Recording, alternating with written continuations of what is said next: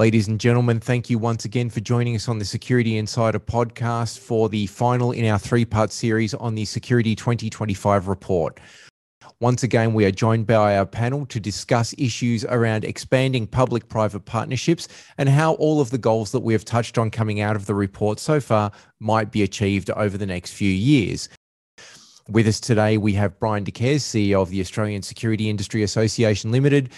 We have Dr. Gavril Schneider, Senior Researcher Director at the Australian Security Research Centre. We have Nicholas Martin, Chairman of the Forum of Australian Security Executives.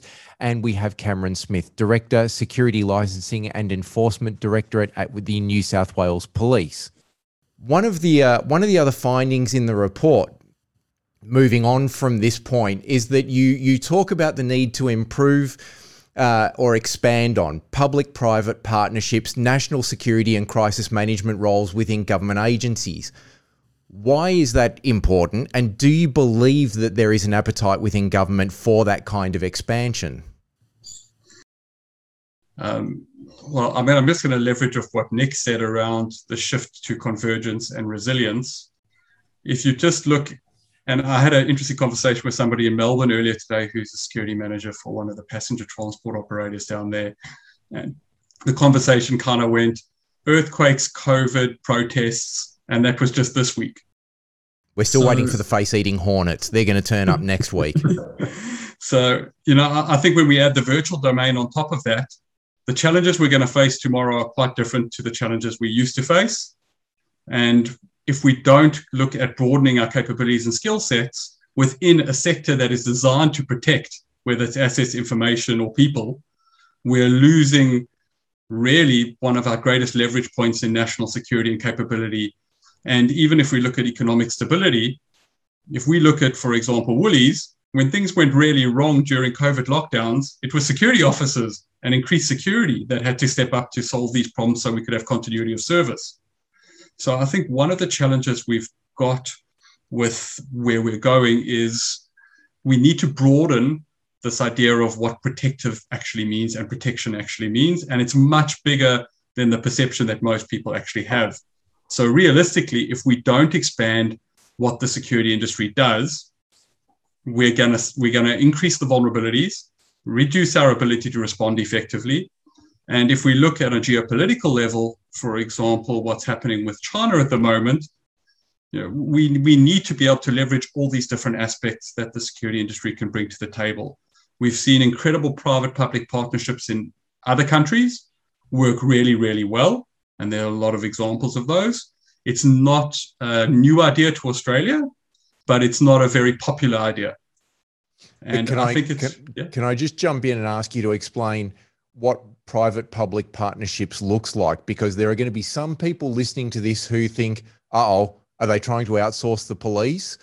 And then there are going to be other people listening to this who perhaps come from Nicholas's side of the fence who think Project Griffin and think, oh, hang on, does that mean if there's a terrorist attack, all of a sudden all of our security assets are going to be seconded to look after the immediate area around the attack? And then who's going to pay for that? Because we're not paying for that.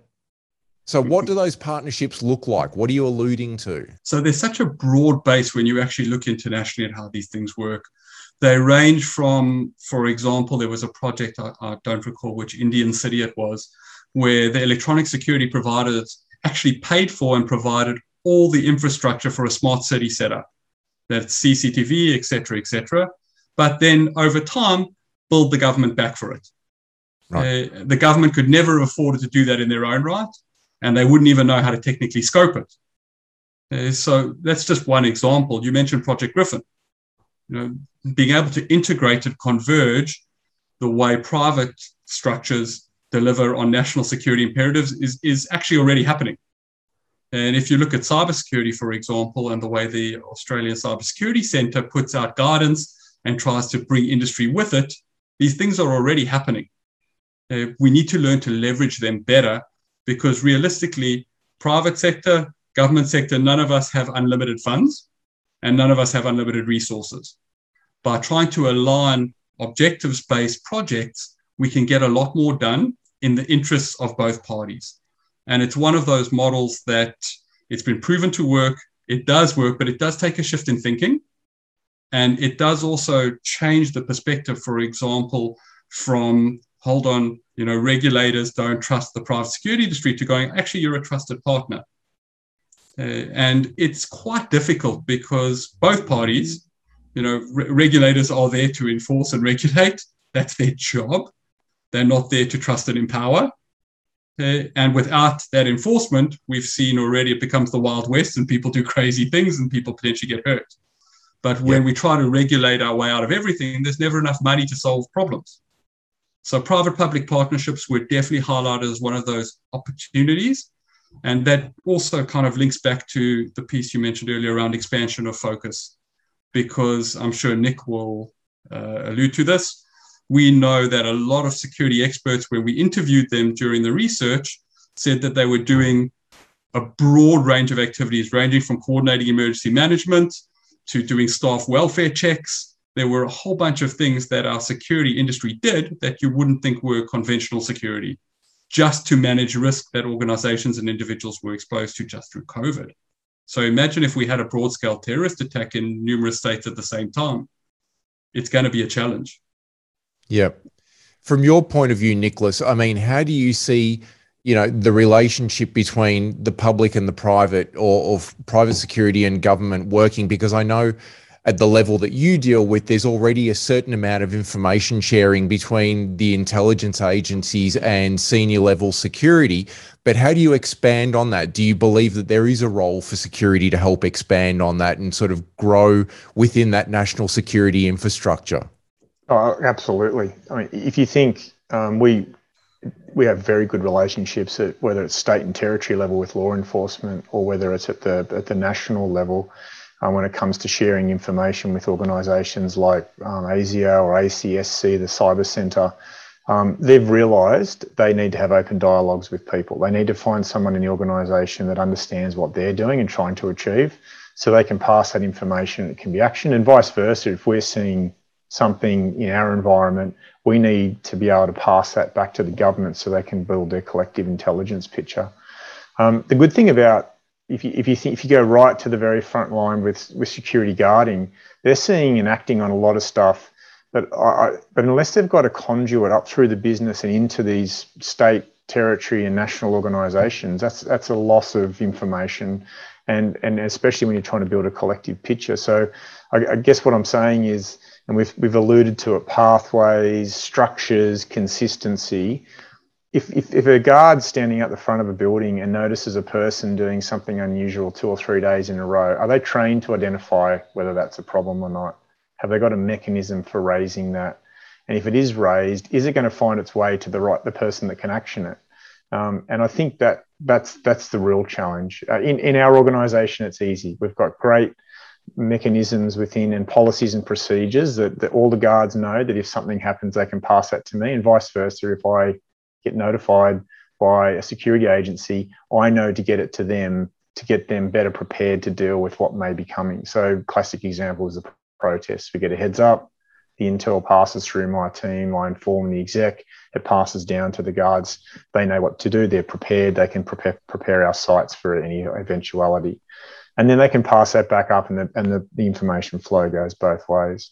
So there's that, but then there's also at the national level, whether it's just making sure that the federal bodies are giving us the right tools to help us be more effective to protect our assets, within reason, of course. But so I think there's a lot to it. I think there's a lot making those connections, whether it's laterally, whether it's vertically, and then outside organisations, and having that dialogue running both ways. And ASIO forms a big part of that. I mean, if you think about the organisations they represent and the work that they're doing and what the information they're accessing, that's pretty powerful. Yeah.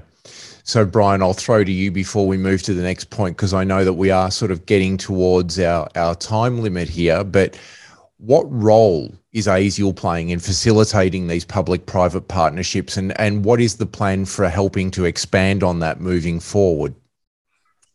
Well, we already have a strong relationship with a range of different agencies, from law enforcement through we're in discussions with some other agencies at the moment about a potential role for security in a future future era when the national security may change a little bit. So we're having dialogue with these different groups to try and make those connections, because I think what we're seeing is when there is a major crisis or a major incident, security is a force multiplier. It can add surge capacity. So when you have things like the Commonwealth Games or the upcoming Brisbane Olympics, private security will be a key part of that response to those games. So we need to make sure that we have the relationships, and I think a lot of it's built on trust.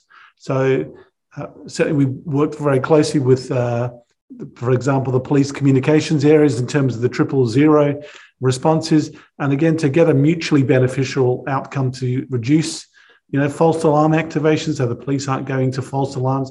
So if we work together, we can actually get outcomes which are better for the industry, better for the customers, and obviously better for law enforcement. So I think law enforcement realize that they can't do it on their own. They really can't. And security with whatever 170, 180 odd thousand security workforce, it's a massive resource. And the electronic side, the protective security side is enormous. So if they harness that and actually work with the industry rather than against it, it actually builds our overall capability. Yeah, Cameron, from your point of view, do you see us being able to reach a point where perhaps police understand that security is a tool that can be used and harnessed by police to help them be more effective in their role, as perhaps opposed to the traditional point of view that was held back in the 90s and perhaps early 2000s, where, there was discussion around outsourcing certain policing roles, and it was viewed in some circles that security were on some level a threat to police. Instead, make that transition to, no, they're actually, a tool for police, just like a hammer is a tool for a carpenter and not a threat to the carpenter. I think that's already happening, but as Brian said, it's based on trust. So at local levels, you've got, if a local area command identifies security companies operating in the area that are very competent, very professional, then those relationships already happen. The way the hotel quarantine program was managed in New South Wales is an excellent example of police and private security working hand in hand with very clearly defined roles. There was no blurring of responsibilities, but there was a real partnership there that worked exceptionally well. Back in the days when we had major events happening, police and private security and venue operators would always sit around a table in the pre-planning stages and work together to make sure the risks were identified and addressed. So, but again, it's based on trust, and as we improve the capabilities and the professionalism and the profile of the industry, the more police and other government agencies will trust them as a partner. Okay. So in summary, towards the conclusion of the report states, and I'm quoting from it directly here, that we are looking for a professional and well-trained workforce that is respected for the important frontline role they perform in safeguarding the interests of Australia and the greater community, where nationally consistent licensing and professional standards are enforced, where there is a strong culture of compliance and governance, and where technological innovation and industry adaptation are embraced. That's a lot to achieve in 5 years. And, traditionally the industry has struggled around areas like multi-tiered licensing arrangements and multi-tiered subcontracting arrangements, zombie ABNs, other traditional points around things like overseas students and people on visitor visas working in the industry and other things. I mean, based on that quote, Gav, is it reasonable to assume that we can get towards achieving that sort of thing in the next 5 years, or is that a longer term goal? And then Brian, I'll ask you, is there a plan to do that? But Gav, perhaps you can start us off. So I think to the point that Brian made at the start of the discussion, if we don't know what good looks like, how do we aim for it? Yep. So one of the big challenges we had with trying to put together where we think we'll be in 5 years, and there's a whole section in the report around why we think, for example, technological adaptation and adoption will be slower in Australia than places like the UK and Singapore. It's not easy to fix things that have been going on for a long time. The challenge we've got now, though, is timeframes are shortening, threat windows are moving quicker, And it's a challenge, and it's a request to all the industry stakeholders to try and step up to do it. Is it achievable in 5 years? I hope so. But practically, even if we move forward a little, where we're seeing, for example, the perception of the industry change, where we're seeing integration and convergence being accepted, where we're seeing, for example, technological adaptation and adoption being something that people aren't scared of. And they're kind of going, hey, it's not going to mean guards lose jobs if we put up a camera with analytics. And then I think the other piece, which we highlighted as a clear opportunity, is that the security industry itself has not really embraced cybersecurity in Australia as heavily as they have in other countries. And it's really been more the ICT and telecommunication sector that stepped up a little bit more. So there's big opportunities for us. And, to kind of close off on that, if we don't coordinate, work together with the aim of those different points intersecting, we may just have a very negative outcome and be forced to do it quickly because we're exposed to negative incidents. And, hopefully, as with every good security initiative, our goal is prevention and not letting bad stuff happen in the first place. So if we can get there, there's no reason why the security industry can't be, an international exemplar that really does contribute to national security, become an employer of choice, and constantly develop people into, robust careers. But to support your point, there's a lot of work to do. It's not going to happen on its own, and that's not going to happen with one stakeholder trying to do it alone. And this is probably the last thing I'll say as my closing. If we can just try and get, at the very least, a spirit of collaboration between the different stakeholders, that's a good step forward. It's really easy to be negative and to talk about all the things that are wrong with the industry.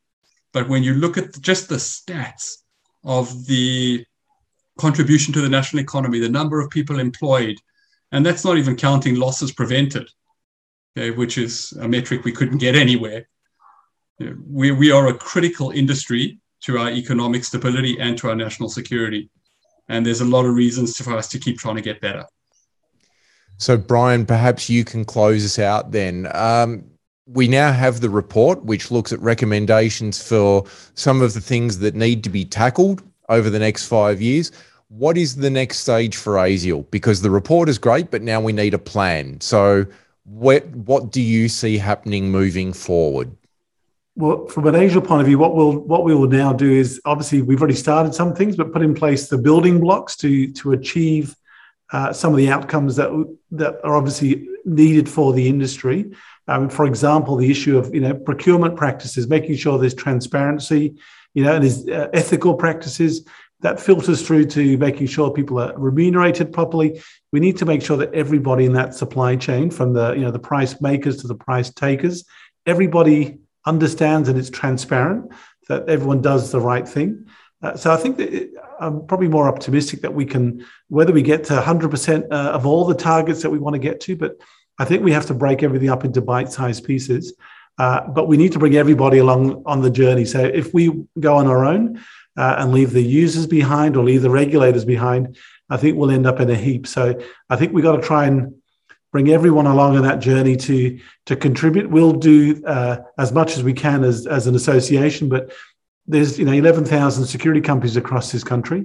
They've all got a role to play as well. So there's only 8 regulators. So there's a limited number of regulators, but again, it's trying to get some collegiality between the 3 different groups to say this is in everybody's interest, not just the security industry interest, is everybody's interest. So hopefully we can put some of the foundations in place, but everybody else has to come to the party and actually play a role.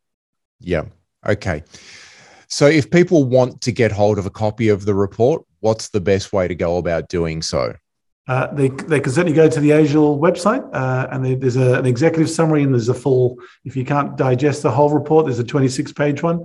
So there's a variety of formats to read, but we'd encourage people to read through it and actually contribute to building the industry capability and capacity. The industry plays a key role, so don't underplay that. Well, gentlemen, thank you very much for your time today. I appreciate you taking the time to join us on the podcast. And Gav, thank you to you and the Australian Security Research Centre for doing this important piece of research, which again was commissioned by ASIAL. Ladies and gentlemen, if you'd like to hear more podcasts like this one, there are a ton of insider podcasts in the ASIAL series on Blueberry, Spotify, iTunes, Google Play, and all the other great places that you find podcasts. And we look forward to joining you on the next podcast. Thank you very much.